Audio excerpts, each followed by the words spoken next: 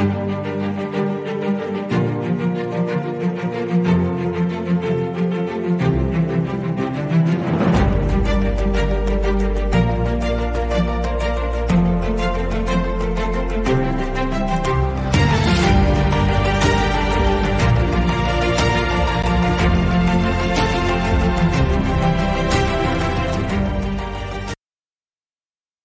morning. Welcome to everyone. Today is the the Sunday of the first full week of Lent. So I hope your Lent is going well so far. I hope any fasting or abstinence or penance you're doing is going well. So let's get into the meditation for today. Once again, these are I broadcast them daily on YouTube at 8 a.m. They are also uploaded to Spiritus TV, our locals, and also all the different audio podcast apps. So feel free to check this out on any of those different platforms. If you are not subscribed to our locals, please consider that. And it's the best way to help support the channel if you enjoy what we do here. So that's just avoidingbabylon.locals.com. And for $5 a month, you can help support us and also get access to exclusive content, especially the sort of stuff that would get us kicked off of YouTube. So feel free to head over there. And if you would consider supporting us, we would greatly appreciate that. But anyways, let's get into the meditation. So I'm going to pop up an image on screen so that there's nothing to look at. You can just close your eyes, listen, and meditate on this meditation. Once again, these are Meditations for Lent by Bishop Jacques Bossuet, a famous French bishop and orator, a great homilist. So these are meditations taken from his homilies and organized for Lent. So here is the image, and we're going to get going. So week 1 of Lent, Sunday. Tempted in the desert. Jesus, full of the Holy Spirit, who had settled upon him under the figure of a dove, returned from the Jordan and was led by the Spirit into the desert. Luke chapter 4, verse 1. Immediately after his baptism, full of the spirit of groaning. Romans 8:23. Jesus, that innocent dove, went to fast and weep for our sins in solitude. According to St. Matthew, he was led up by the Spirit, Matthew 4:1. According to St. Mark, the Spirit drove him, Mark 1:12. Whichever be the case, we see that by baptism we are separated from the world and consecrated to fasting and abstinence into the battle against temptation. This is what happened to the Savior of the world as soon as he had been baptized. Christian life is a retreat. We are not of the world, just as Jesus Christ is not of the world. John 17:14. What is the world? It is, as St. John said, the lust of the flesh. That is, sensuality and corruption in our desires and deeds.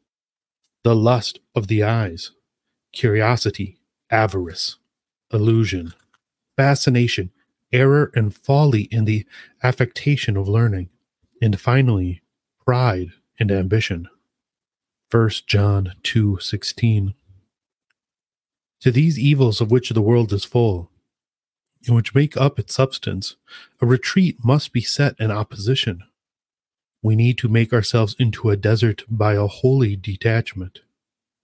Christian life is a battle. The demon from whom a soul escapes brings with him 7 other spirits more evil than himself. Matthew 12:45. In order to tempt us anew, we must never cease to fight. In this battle, St. Paul teaches us to make an eternal abstinence. That is, to cut ourselves off from the pleasures of the senses and guard our hearts from them. Every athlete exercises self-control in all things. They do it to receive a perishable wreath, but we an imperishable. 1 Corinthians 9:25.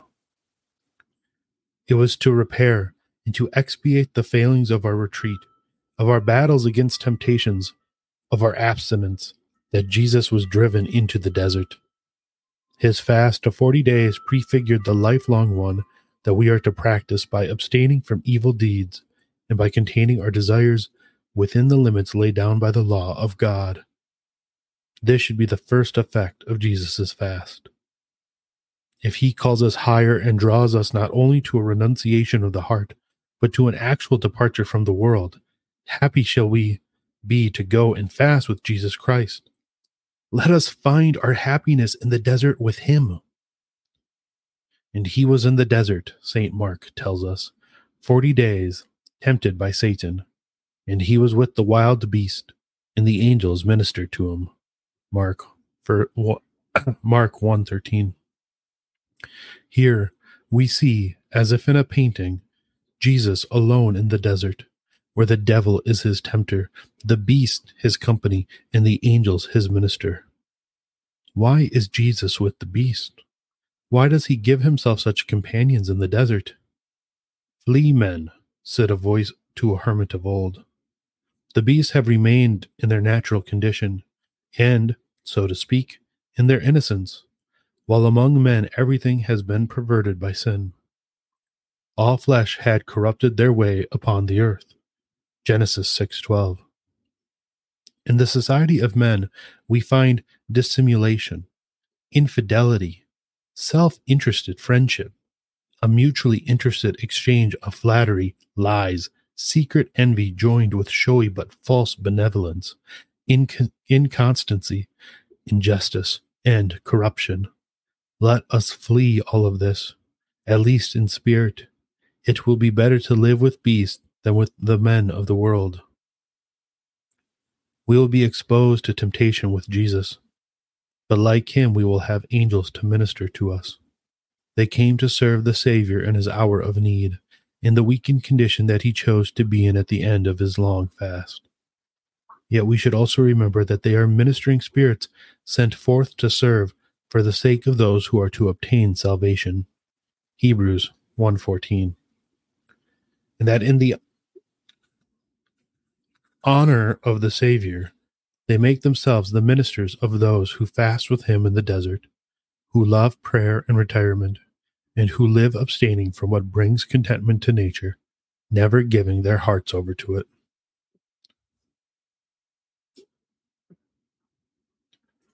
And that is the meditation for today. I love how it talked about how to be baptized is to, it is to fast, is to abstain, is to do penance, that's, is such an integral part of just the existence of being a Christian. I think so many in our world today who call themselves Christians are just completely and entirely unaware of that.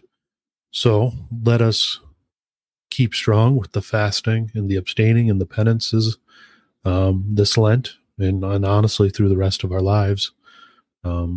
We know how badly the world needs it. So let's keep on with it. Stay strong. And if you're listening to this on the first Sunday of Lent, I hope you have a blessed Sunday, and I hope you have are able to have a blessed Mass. And thank you for watching, and I will catch you all tomorrow.